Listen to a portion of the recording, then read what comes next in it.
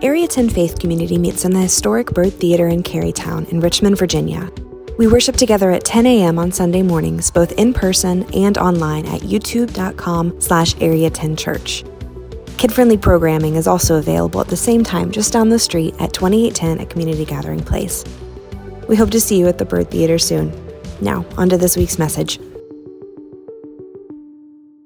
In 2014, a young woman from Japan named Marie Kondo started a worldwide phenomenon that you might have heard of. She wrote a book that had already gotten popular in Japan the few years prior to that, but it was translated in English and became this worldwide thing, and it was called, if you remember the name of the book, The Life-Changing Magic of Tidying Up.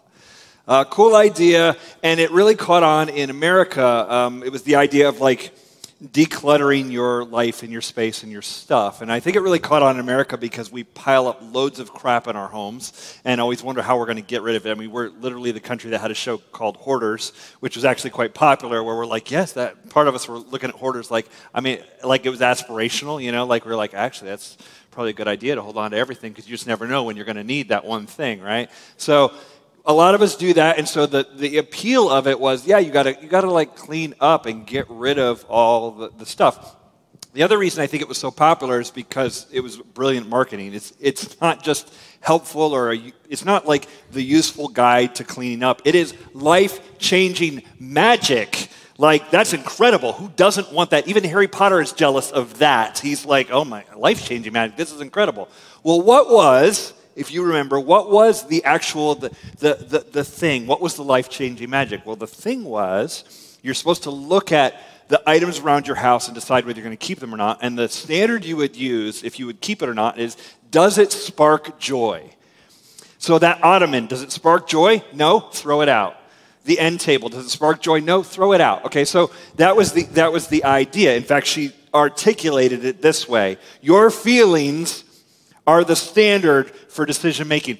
Just side note, bad life advice, very bad. But in this context, your feelings are the standard for decision making, specifically knowing what sparks joy. So we all got into that. Oh yeah, this chair doesn't spark joy. This little thing, this end table, no joy. I don't get joy from these things. I'm going to throw these things out. And I think we went too far with it, right? Because we took it out of the context of items around your home, and we started asking if everything in our life sparks joy. It's like, I'm dating this guy. He no longer sparks joy. Swipe left on him. He's out, right? This job doesn't spark joy. It's gone. These friends don't spark joy. They're gone. Everything's not sparking joy anymore, and we're getting rid of it. And I get it. But I think we're missing a couple things there. And I think we should actually look at, what do you mean joy? And where would we actually get joy? Where does it come from? How are we getting it? And is joy supposed to be a spark? Because a spark is something that burns quickly and then dies, right? Is joy the kind of thing that should burn quickly and die? Or should it be something longer? I just think there's some words we're using there that we need to better define. I want to talk about joy today, and I want to put it in the context of the fruit of the Spirit that we've been talking about. We started last week in this series, looking at these character qualities that should be growing inside of us, that the Spirit of God is trying to develop in you. And these are ancient. They sound, we're saying vintage. They just sound old and maybe old school, but I think they're actually still good, and they're still the things that need to be formed inside of us. Paul writes about them in a letter to, it's actually interesting, that video we just saw from the Brents there in Antalya. When you read in the book, in the Bible, the book of Galatians, Galatia is where Antalya is. It's that same region of Turkey. So Paul writes a letter to the church in Galatia. The letter's called Galatians. And he tells them what the Spirit is supposed to be doing in their lives. And I want to read it. But as we did last week, I want us to recite this all together. So we're going to read this out loud together because I want us to have this memorized. Because I want us to always know this is what God is doing in my life, and these are areas where I should be growing. So let's read this together. Galatians 5:22 and 23. But the fruit of the Spirit is love, joy, peace, patience, kindness, goodness, faithfulness, gentleness, self-control. Against such things there is no law.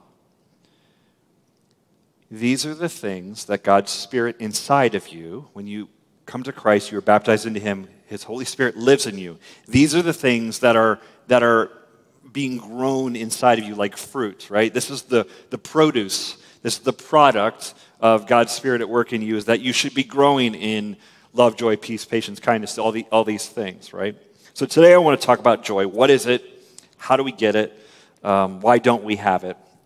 To understand joy, I think we need a definition. This is where it already starts getting a little confusing. The Greek word that is translated as joy in the New Testament is the Greek word chara, and it means something like happiness or gladness, but more of a state of being than an emotion. So if you think of happiness as being an emotion, joy is something a little more a state of being.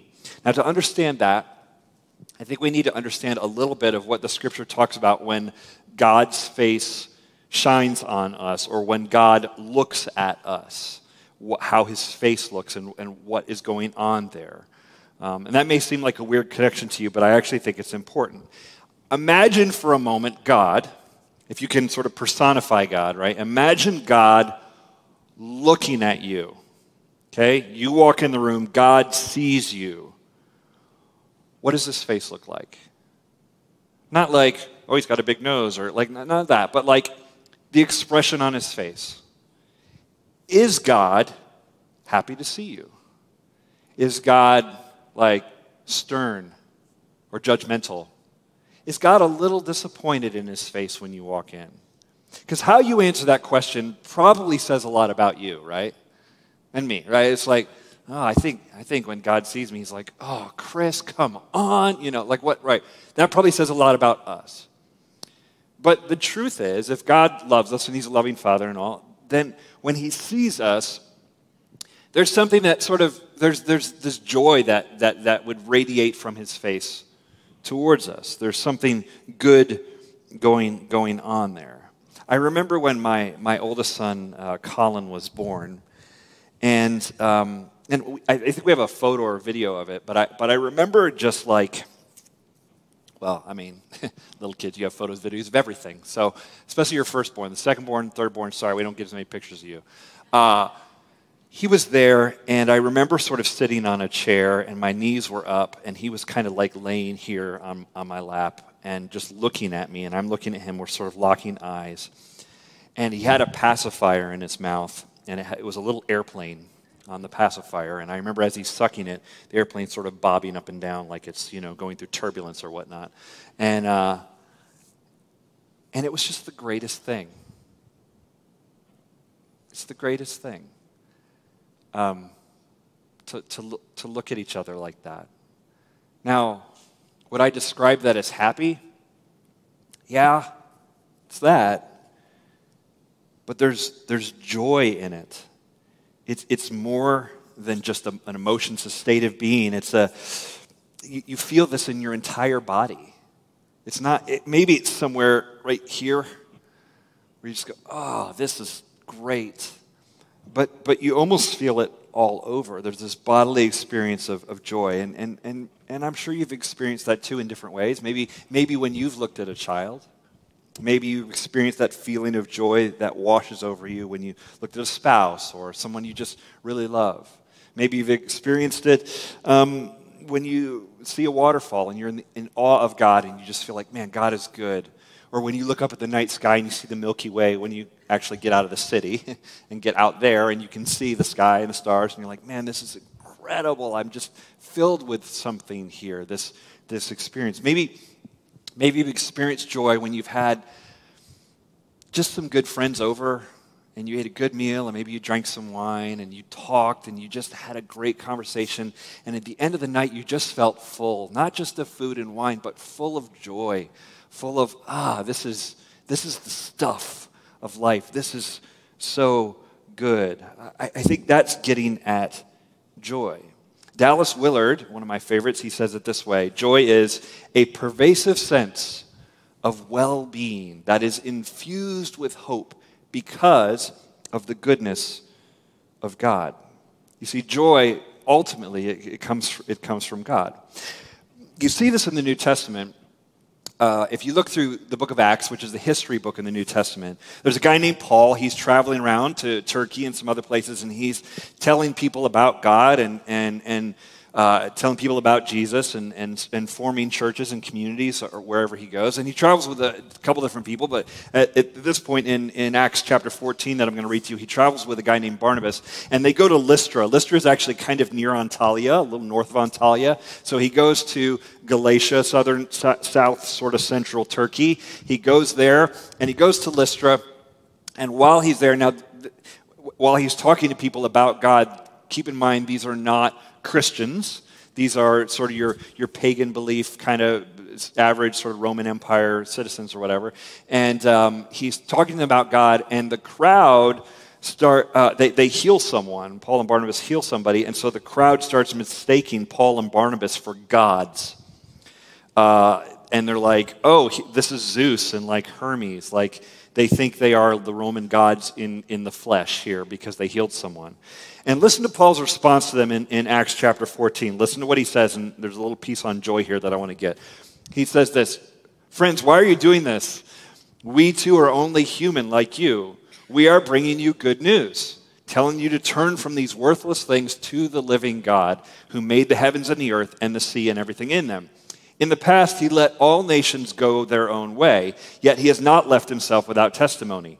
He has shown kindness by what? By giving you rain from heaven and crops in their seasons. He provides you with plenty of food and fills your hearts with joy. That's interesting. When Paul is trying to make a case to a group of non-believers, he says, look at what God has done in the world. He gives you rain. Like, this is essential. The crops need the rain. He gives it to you. The rain and sunshine, these sorts of things. And he says he gives you food to eat. You have what you need. And he says God fills your hearts with joy. The source of your joy actually comes from this God that Paul is proclaiming. He says he does this for you. And this is true.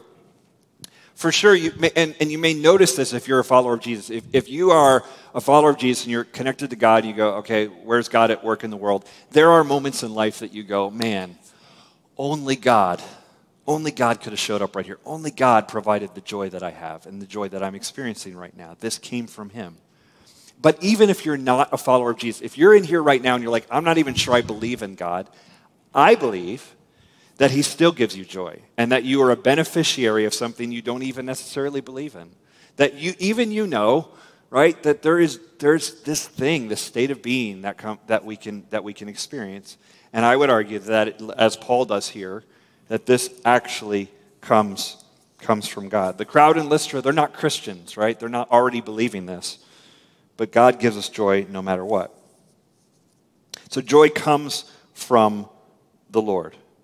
Joy comes from the Lord. That's the first idea here. The second idea I want you to understand from this is joy is not circumstantial. Now, this is a tough pill for us to swallow because we act like joy, and the way we talk about it, we act like it is circumstantial, right? We'll say like, oh man, work is just like sucking the joy out of me today, right? Oh man, I have to hang out with that guy, and he's just like, is a joy killer, right? Like, we talk about it as if people, circumstances, time, stressors, these sorts of things, these are the things that are going to make us have joy or not have joy. I scrolled Instagram and it kind of sucked the joy out of me, right? We act like it's all dependent on circumstances. But joy isn't necessarily like that. Happiness is like that.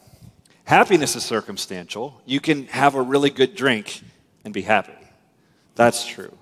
You can win the game and you'll be happy. You can watch the British baking show and you'll be happy. Like, happiness is connected to those things, depending on circumstances, but joy is something else. Let me show it to you again from the book of Acts. Earlier in the book of Acts, in Acts chapter 5, the Apostle Peter and some of the other apostles are together, and they're doing things, they're healing, they're teaching around Jerusalem, and eventually, because the religious leaders of the culture are threatened by this Jesus idea, they arrest Peter and the apostles, so they throw them in jail, and it doesn't go well for them. Let me read it to you. Acts chapter 5, verse 40. His speech persuaded them. They called the apostles in and had them flogged. Then they ordered them not to speak in the name of Jesus and let them go. So they're arrested. They're allowed to speak their case. Peter and the gang, they speak their case. The speech persuades them. On the way out, they have them beaten and then let go. All right, I don't know if you've ever been flogged. I have not. But I think it's bad. It sounds bad, beaten with rods and stuff. Like, it's not a good scene, right? So let's just, like, the timeline of events here. They speak about Jesus, and for this, they get arrested, not where you want to go, into jail, not a good situation. They're let out to speak their case, and they're like, okay, we agree with you. They are beaten. So arrested, then beaten, and then ordered, don't speak up about Jesus anymore. This is how it goes. I don't know what your emotional state would be on the end of that, but mine would not be good. That is not the way I want my life to go. It sounds terrible. And yet in verse 41, the very next verse, it says, the apostles left the Sanhedrin rejoicing because they had been counted worthy of suffering disgrace for the name. Arrested, beaten, told to shut up, and their response is some form of joy. They go, oh man, we got to suffer for Jesus. This is incredible. Does that even add up for you? It doesn't for me. I mean, would you do that? Beaten and, I mean, I guess you'd be happy to get out of prison, but I don't think my first reaction would be joy. But I think what this does tell us is that joy is not dependent on circumstances, or at least it's not dependent on getting everything your way or getting everything to work out a certain way. Joy comes from the Lord, and it's not circumstantial. So how do we get it? How do we cultivate joy? Number one, joy is cultivated by showing gratitude to God. If joy is from the Lord, then it would make sense that the closer we can get to Him, the more we would experience joy. That there should be some direct connection there. C.S. Lewis said it this way: if you want to get warm, you must stand near the fire. If you want to be wet, you must get into the water. If you want joy, power, peace, eternal life, you must get close to or even into the thing that has them. They are not the sort of prize which God could, if He chose, just hand out to anyone. I really like that. It's like, what's the source of this? The source of this is God. And so if you want joy, you have to get closer to Him. Specifically, I would say we need to practice gratitude, and that practicing gratitude increases my sense of joy. I don't know where you practice gratitude or where you thank God. For a lot of people who are followers of Jesus, one thing that we often do, that you hear people do, and other religions do this too, is you thank God before you eat. So you say grace, say prayers, right? You say something before you sit down to a meal. And I actually think that's a really good practice of gratitude, because you're going to sit down to a meal and you want to thank the one who gave it to you. Not mom cooked or dad cooked or whatever, but like ultimately, where did that come from? The combination of spices, the raw ingredients of the earth or of a lab in Nebraska or whatever, but the raw ingredients that have come together into a prepackaged box for your enjoyment from Kroger. All these things have come together. Who do we thank for that? Should we? Isn't it appropriate, if we're going to sit down to a meal, to thank the one who provides that? Like, I think that's just a good habit to be in, to take that moment, because you're going to eat multiple times in a day. Take that moment and say, God, thank you for doing this. This is an incredible thing. So we practice gratitude that way. We can, and that helps cultivate joy in our lives, because we recognize the good things that we have. But I think there's another way. I've gotten into a habit over the last couple of years, and many of you do this as well. Every day I'll write down 3 things I'm thankful for. I start a sort of a journal entry every day, and I write thankful, and then I write down 3 things. And I think the long term, I've been doing it long enough now, I can speak a little bit to the long-term effects I'm seeing. I think the long-term effects are, it changes the way I think about what is happening in the world. Like, or at least what's happening in my life. Like if you sat down right now and I said, write down 3 things you're thankful for, you could do it. You'd be like, oh, I'm thankful for my brother. I'm thankful for this job. I'm thankful for this friend I have. Done. It's easy, right? You can think right now 3 things you're thankful for. But if you have to do it every day, you start going like, I can't say my brother again. I said I was thankful for him yesterday. Like, I got to come up with, all right, this job, that's good, I guess. But, like, you start coming up with other things. Now you start thanking God for warm air on a cold day. And you start thanking God for, I found a parking spot or whatever. You just start getting very creative about all the things that you can thank God for. You thank God for this friendship or this thing. And I think there's tremendous value in that. Because what happens is, once you get past the obvious things, you start digging deeper. I think what it does is it shows you the good things in the world that God has provided. And it reminds you, and it helps you see the world as God sees it. Like, no, God has given you many good gifts. Rich or poor, young or old, good health or bad health. Like, no matter your circumstances, there are things that God has given you that are amazing. And they're a blessing. And when you practice gratitude, you cultivate this sense of seeing the world as God sees it. And I would argue this increases your joy. It really does help. And it helps you appreciate what you have instead of what you don't have. Because the opposite of that would be to not practice gratitude and instead look around at what everybody else has and then compare it to what you have. Teddy Roosevelt said it this way: comparison is the thief of joy. If you want to actually suck the joy out of your life, spend all your time comparing what you have to what other people have, and see how that goes for you. There was a study done years ago that women looking at fashion magazines in the checkout line spiked their rate of depression once they felt feelings of sadness after looking at fashion magazines for just a few minutes. But now it's not just magazines on a rack.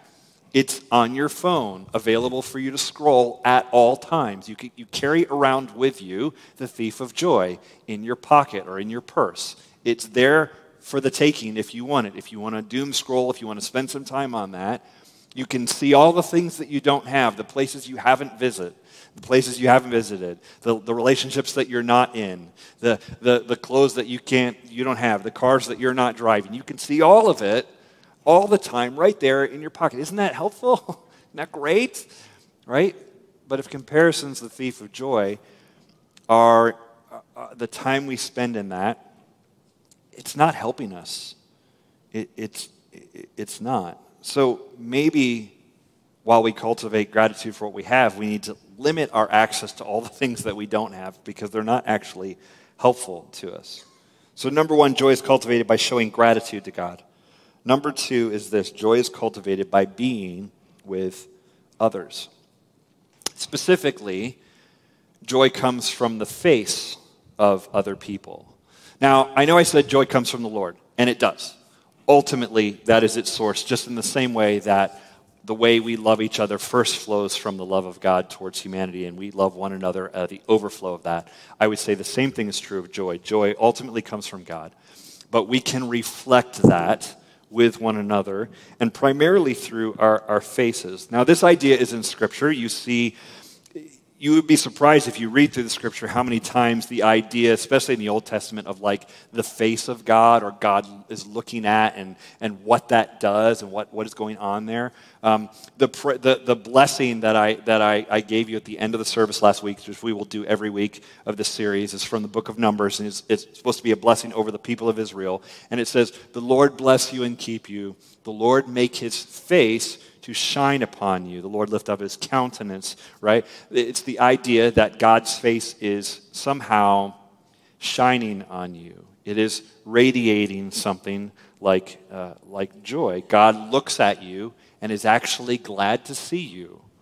That's the idea from Scripture. This is a key ingredient, that the face helps to pass on joy.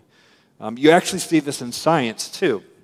When babies are born, they are scanning their environment and they're looking for someone to lock eyes with and to look at who's who's happy to see them, who's glad that they are there. There's that joy thing. We come out of the womb looking for it.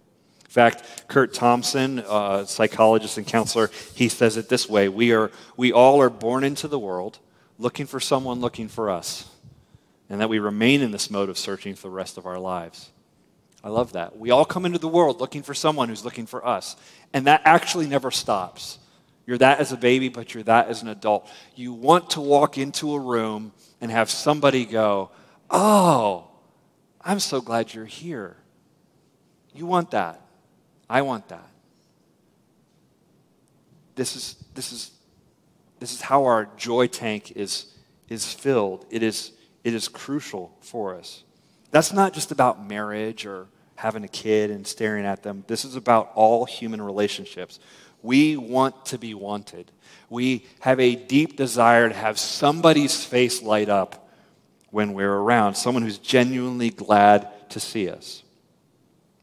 This is, I think, and I promise I won't go super political here, but I'll just say this. I think this is why it's so bad to cover our faces. In part. Because we communicate a lot through our faces. And one of the things we communicate is joy. And if you want to depress a population, tell them to cover their faces. Because we can't do that. We can't communicate this anymore. Everyone cover their face and watch the level of joy decrease in the population. So the other thing I think about how joy is translated face-to-face is, despite it being called FaceTime, I don't think it works digitally. And I think there's science to prove that. I think digitally, FaceTime, Zoom, no one came off of a Zoom call more filled with joy, right? You're like, okay, I made it. I got through. But, right, that's not exactly how it works. There's something about being in proximity that fires mirror neurons in the brain that works in just a different way, in the way God designed us to be, that joy would be transmitted in person through faces. This is why we provide opportunities in this church for people to have FaceTime, actual in-person time together.